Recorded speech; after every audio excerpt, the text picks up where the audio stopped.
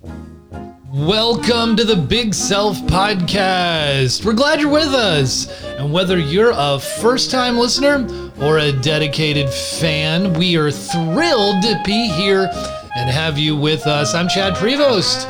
Honored to be here with my partner in arms. Hi. Shelly's here. Hello, everybody. You know, I love this intro music. It's really... I feel like I'm at a coffee shop. Puts me in a good mood. Drinking a nice espresso. Yeah, the good old days. That's right. Did we do that? Yeah, back in the 90s or something, I think.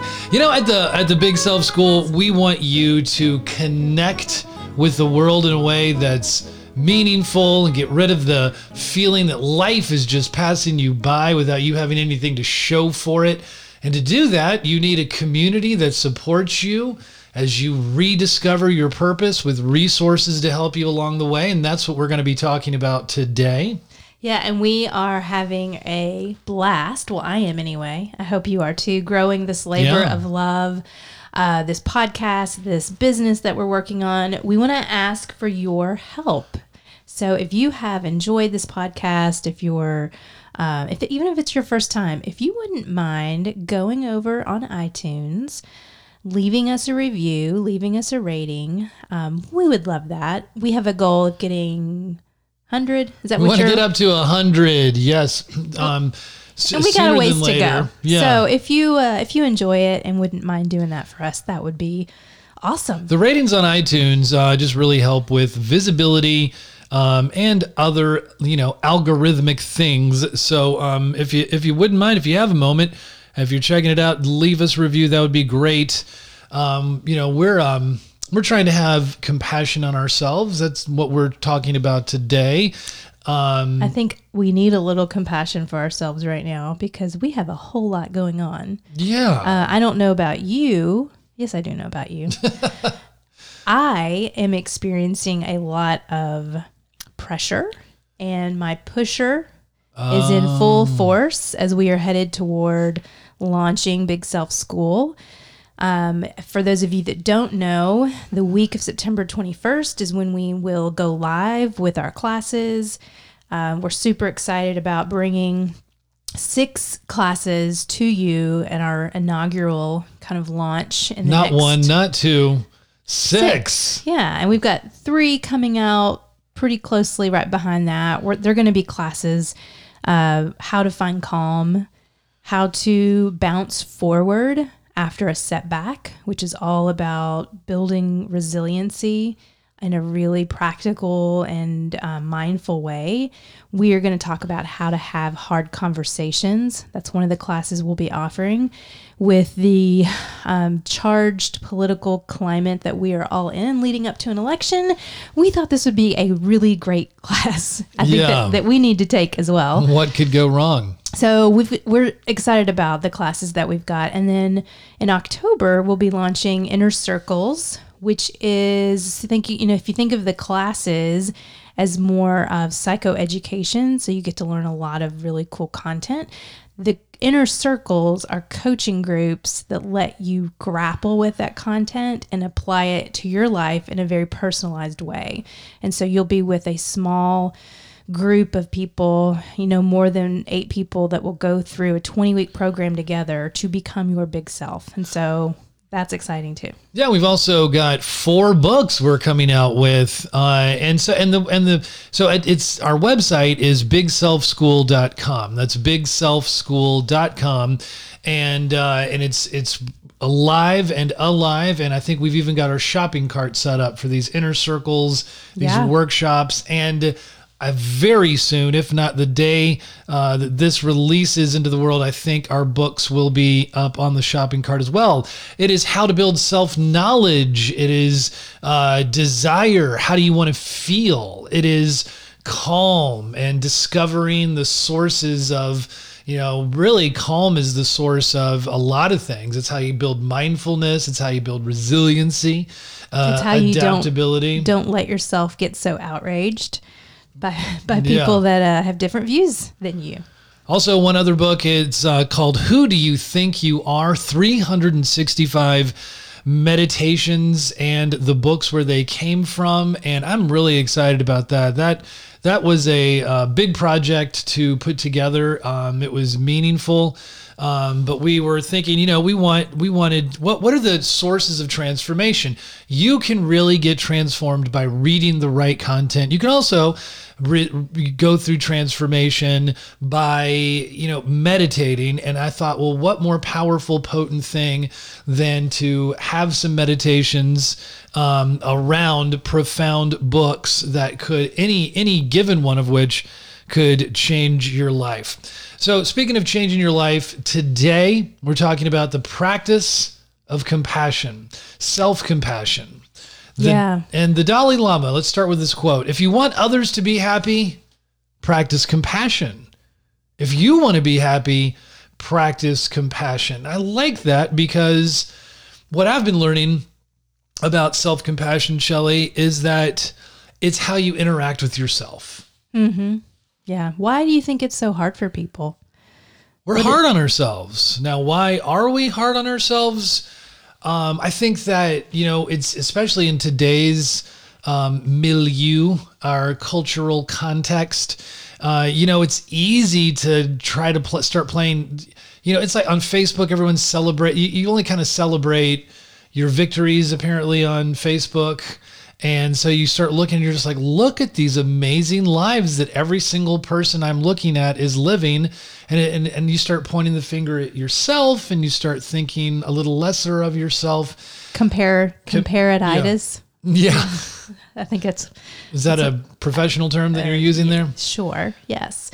Yeah. I think this is a really important topic. I think it's tricky because it brings out kind of a conversation we have to have with our inner critic, which means that we have to confront things that we don't love about ourselves, right? And so... so maybe that's the reason. Yeah, well, it's much easier to, I think, be in denial or avoid or project out onto other people than it is to look inside ourselves and really be aware of the inner critic's role and what it's saying to us. So I think, what we want to talk about today a little bit is where does that inner critic come from and how can you meet it with more compassion for yourself? And there actually is quite a bit of research around this topic. Kristin Neff is the kind of the main thought leader in this field, in this space, and has done a tremendous amount of work around building practices and really helping people understand the roots of self-compassion and why it's so important. So yeah, I think it's first good for us to briefly touch on the inner critic, which is the whole point of self-compassion is to kind of combat that inner critic. So yeah, I think that's a good place for us to start.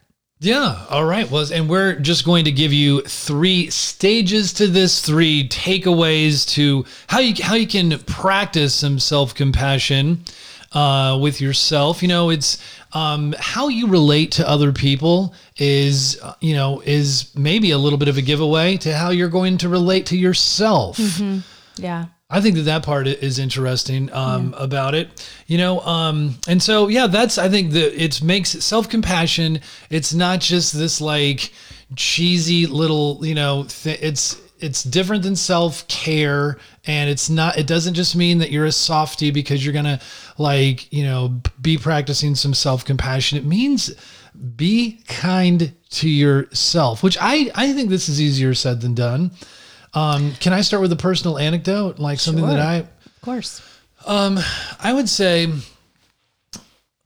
well, I don't know. Like I have 2 things that come to mind. One, I remember when our dog, Huck, died, and this was like kind of a one-off thing where I was hard on myself, but he had a heart tremor. We were out paddling on the Ocoee River. He was like 9 months old, but he was already a 65-pound dog. And, right there on the middle of the river, he had a heart attack and started to drown. I don't know if he drowned as well, but I was in the middle of the deep water. I was like hefting him onto my paddleboard. I guess the long and short of that story is that I felt, because of the shock of that whole experience, I had to paddle with him for 2 more hours while he was just dead on my paddleboard. And I had all these feelings of guilt. I don't know why they were but I felt, a little traumatized, but I felt really bad. And I was hard on myself about it. I remember just like, when it all caught up to me, I was just weeping the next couple of days. But that's a small, it was a big event, but it was like a one-off event. I think that if you could ask me questions about one of these, my other example of not being very kind to myself were some years where I was more at home while you were out, being CEO and the director of happiness. And I was really hard on myself if I didn't get enough writing done, if I wasn't being successful enough when I had this opportunity to be, working from home. And boy, did the inner critic if someone else got a big novel deal or some kind of big outward success while I was grinding away, but not feeling that success, man. Yeah, and this is the power of the critic, the inner critic, that can really trip us up, because it sees a deficiency and it latches onto it. And oftentimes there is a little, teeny tiny little sliver of truth and that's how it's so powerful, because there are some aspects of what the inner critic says to us that can be sometimes resembles some truth that it wants us to pay attention to. But what happens is, the way that I've seen this, the inner critic get really conflated, is it latches on to these other parts of our personalities. Actually, they're called subpersonalities. Oh, right. And that's when it really does a number on us. And so for me, my inner critic really plays well with my inner pusher. So for me, I have a lot of shame, guilt, fear around not producing enough or not being valuable enough. So if I'm not working constantly and really driving hard, then my inner critic wants to, the inner critic always has a lot of oughts and shoulds. That's how it talks to us. So it says things like, you ought to be working. You're being lazy. You really don't want this, or you'd be working harder than you work. And which is interesting, because I'm not an achiever type. That's not my personality. Right. But for some reason, my inner critic really pushes me hard in that way. And so I hear what you're saying about Huck, when he died, and kind of the oughts and shoulds that came from that, which of course you had no control over. But also, you being at home when I was working out of the home so much, the shame that I think a lot of men experience with not being the quote breadwinner, or producing so much, or being successful in the eyes of what culture says a man should be. And I think when where we feel that shame is where the critic really works hard to help us kind of work on that. Wherever shame is coming up for us, that's usually where the inner critic is working overtime. Yeah. Well, let's apply some of these things to the 3 stages, as we're calling them, to self-compassion. The first would be let me say first, this is not our research. This is Kristen Neff. So I want to give her credit and her team and the work they're doing in Austin. I think that it's really Kristen, good stuff. We need to get Kristen on the podcast. Let's see if we can do that at some point. I would love that. She has really, over the past 10 years, exploded with a lot of fantastic research on self-compassion. And of the 3 stages, the first stage is mindfulness. Wow, we said that at the same time. Yeah. Mindfulness. Yeah, and this is, it's pretty simply just noticing your emotional state. Well, I think this stage has 2, maybe sub-stages. Ooh. I would add a little bit here, and she may talk about this, I don't know. But to me, part of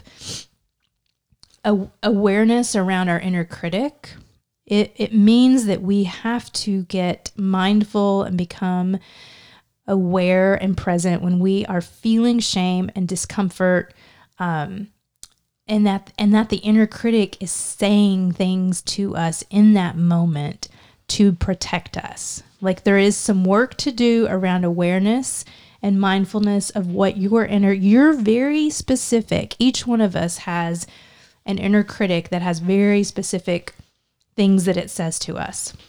We have been talking about mindfulness from time to time on the podcast, sometimes as like an antidote to anxiety. And I remember when Camille Kennard was on, she was talking a lot about when you notice this is a way to practice some mindfulness, is to be aware of your emotions, right? Notice them, pay attention to them. Look at them, like she was saying, I remember, as the wave of anxiety was coming toward her, rather than like run from it, you turn and you face it.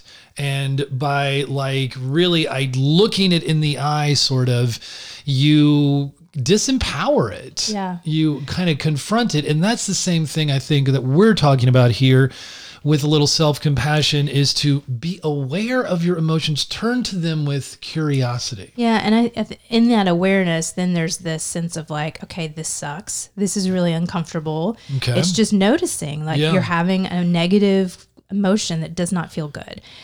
But I don't think we should stop there when we're talking about this first stage. So you have an uncomfortable or negative emotion. For me, it's not enough just to know that I'm upset about something. I need to, and maybe this is just my personality, I need to understand why. Where is that coming from? And that's usually where it leads me to the inner critic. That there's something that it's wanting me to like work hard to fix that is creating that uncomfortable emotion. So for me to do this work, I need to understand what the inner critic is saying to me, and then rise above that almost in an aware ego place, like where I can just observe the inner critic is really freaking out about something for me right now. Yeah. And it is creating this negative emotion. Okay, so that's a part of it. I guess the first part of mindfulness is to accept those emotions when you turn to them, right? You're already kind of wanting to do something about it. Well, yeah, I think that's this stage that Kristen Neff talks about is awareness of emotion. That is the mindfulness she talks about. Yes. I am wired that I need to go a little bit deeper than that. Gotcha. Like, I want to do the work to figure out, okay, if I'm comparing myself to somebody and I'm feeling envious or insufficient or diminished in some way, I've got to figure out where that's coming from. So I pull the thread a little bit and follow it. And it leads me to my inner critic who if I'm aware of the emotion, then I become aware of what the inner critic is saying to me. And it's usually a very protective place. Like it wants you to feel jealous and envious because it wants you to stay safe and really not. Yeah, go ahead. Oh. or to do something about it, right? Like it might. Of course. Yeah. Like its job is to protect you. And that's, the function of it. And it does it in different ways. That's what I'm saying. Like with the pusher, sometimes it works with the pleaser. Sometimes it works with the perfectionist part of ourselves. But this awareness of the emotion is awesome. That level of mindfulness is great. If you want to do the deeper work for really transforming that experience into something more, I don't know the right word, more powerful for you, then I think you do have to do some of this inner critic work. I suppose that's exactly right, because it's not just, you can look at those emotions, but if you keep having them over and over, I guess being accepting of being angry or jealous or something over and over is only going to do you but so good, Yeah. Yeah. So let's move to the second stage, which is common humanity.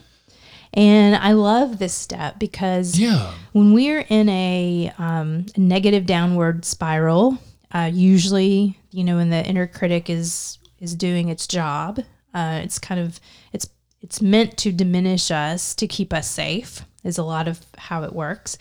We think we're the only one.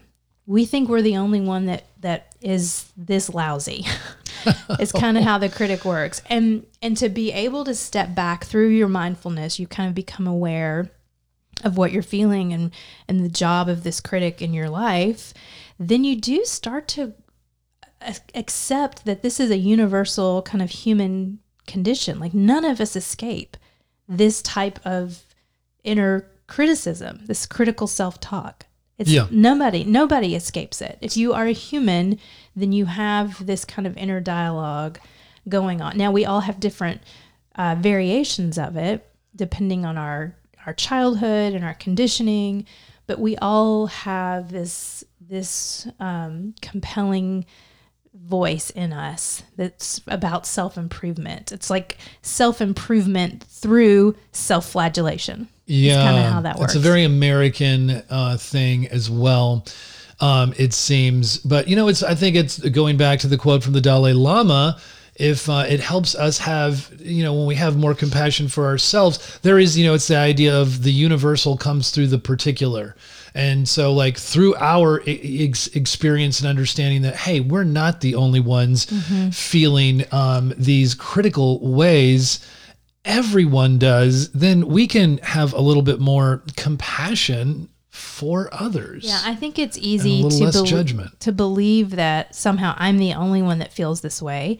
And this is, when I talk about community so much, like the power of community, like we can't do this growth work, personal development work in isolation. And I think this is exactly one of the reasons why we need to somehow see and identify with what we're experiencing that, oh yeah, everybody else does too. So all suffer. All of us do. Yeah, even though maybe right now some people are suffering less than others, like I think that, a lot of introverts, a lot of people that have creative projects or wanted some more time at home in the first place may be doing great. They may be like, building those birdhouses that they always wanted to do. They may be, gardening. They may be hitting the weights in their garage a little bit more. I don't know. But like there are these projects or software that they've always wanted to learn.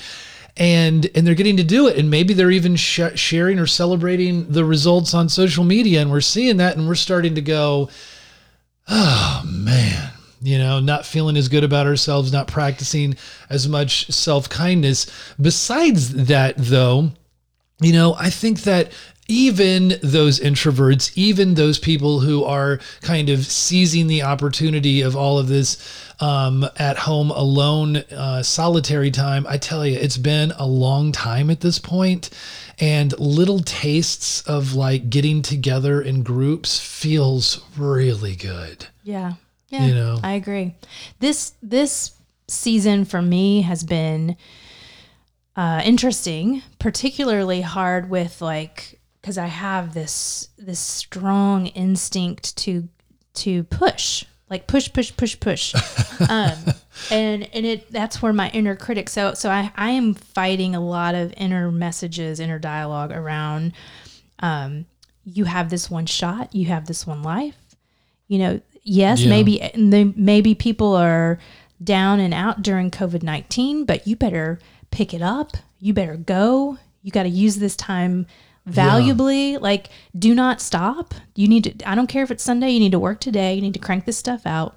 So I am in this weird limbo land between like necessary stopping and pausing because that's just what is happening right now, versus my inner dialogue and inner world is very much like this overdrive, like in this high. So I'm like revved up in high gear. You get like that. But I'm not really going like where I want to be going, which is not, which feels very out of control. And so the way I think my inner critic is managing that for me is it's working a little bit harder to kind of beat me up. And so I'm at least aware of it.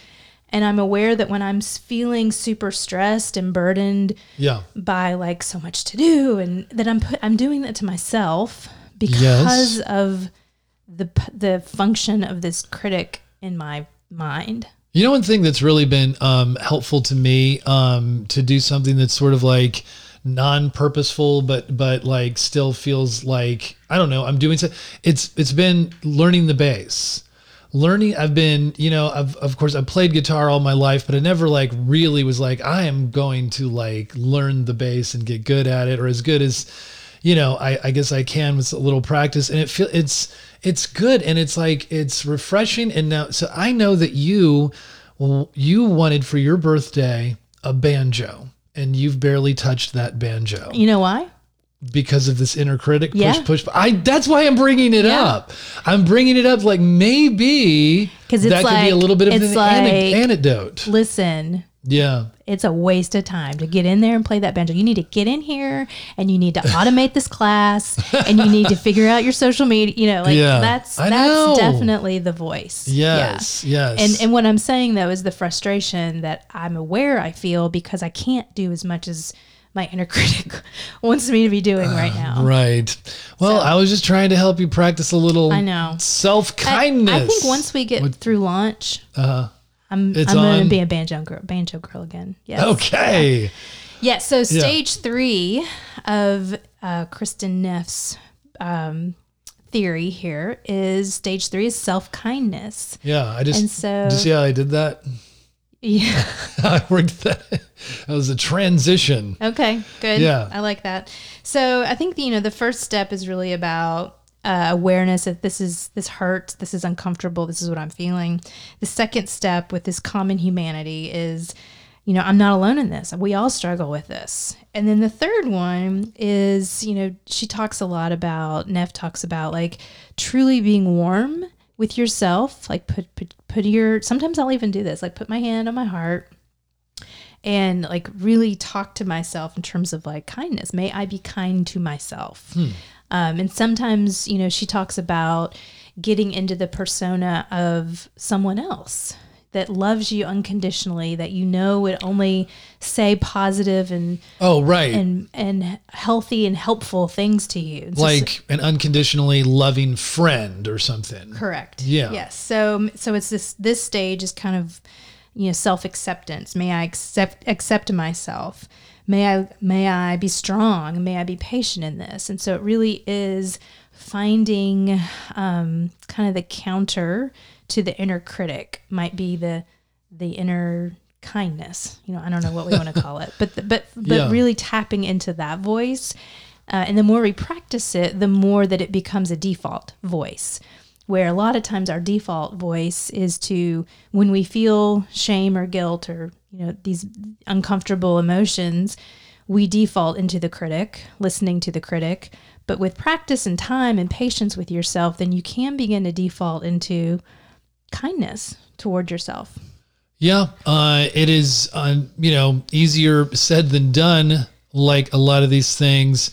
Is there research? I'm sure that there must be a lot of recent research. What's some current research that demonstrates that this practice of self-compassion does lead to more positive results? Do we know of anything? Well, I would just steer people to Kristen Neff's, her center in Austin, the Center for Mindful Self-Compassion. Go to their website. Yeah. She has a whole team of people that are really kind of the leading researchers on this work. And so, we do know that people that have a practice of self-compassion, so even if it doesn't come easy for them, if they are in a habit of practicing it, it does lead to higher, like better outcomes and gains with physical and mental health. So we do know that and then, to me, that's kind of like, duh. Like the kinder we are with ourselves, of course, the happier we're going to bounce back from when things are not going well. We're going to be physically healthier. We're going to sleep. Like all those benefits are going to be a part of that. Yeah. And, I think that, I guess, in some ways we should define self-compassion briefly by what it's not. And it's not self-pity. It doesn't mean you're weak.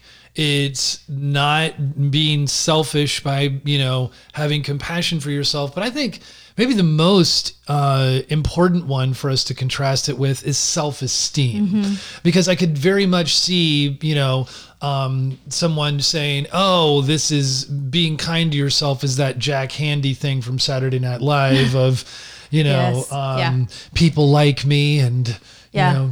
Doggone it, I'm okay and you're okay. And yeah, I mean, they're similar, of course, but they have a little bit, they kind of like run parallel to each other.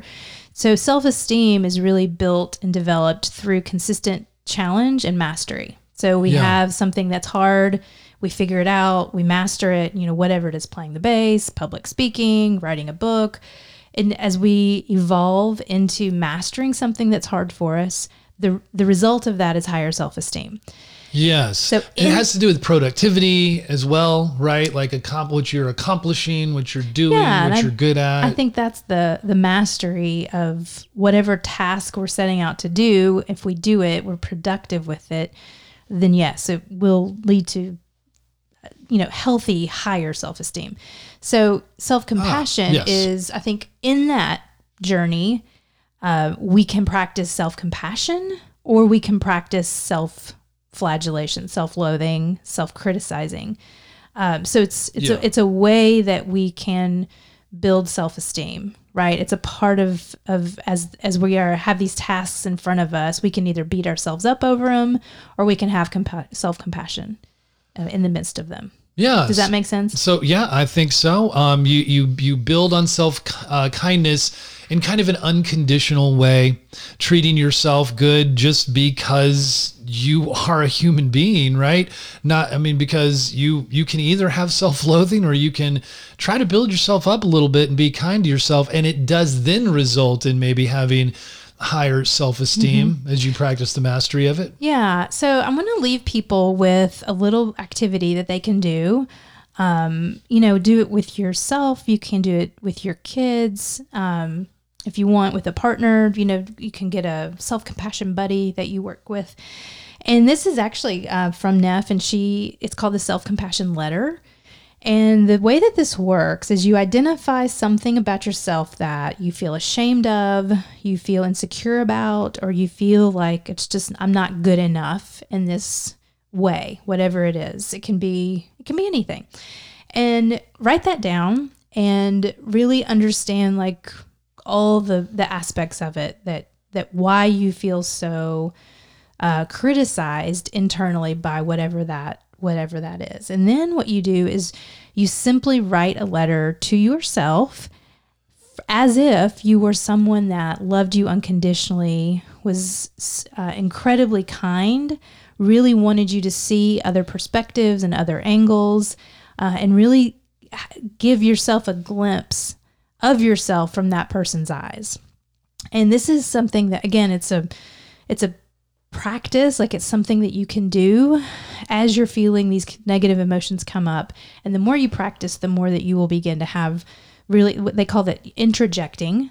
So you pull in that voice into your own mind, and then it becomes a part of your repertoire as you deal with this whatever this event is, or this shameful, insecure, not good enough kind of idea.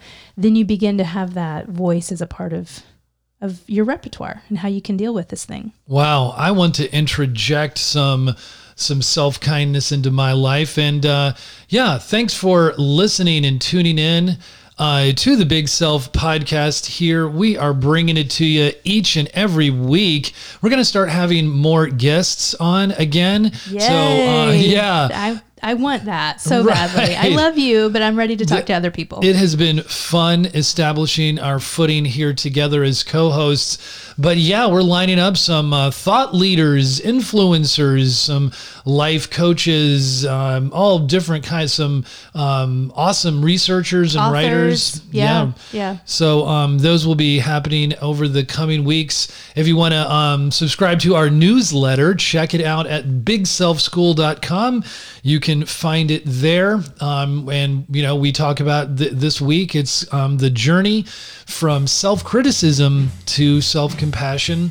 That's it's all the theme. The theme of September is self-knowledge, where it all begins, Shelley. Yes, it does. That is the birthplace for all of this work. Absolutely. You all have a fantastic week, and we will look forward to seeing you here next time. See you soon. Thanks. Thank you for tuning in to the Big Self Podcast. If you'd like to learn more about us, join the community on Facebook at the Big Self Society. You can find us at big_self on Twitter, and we are also at the Big Self Society on Medium, where we feature and curate content on topics ranging from psychology to creativity and productivity. We'd love to hear from you.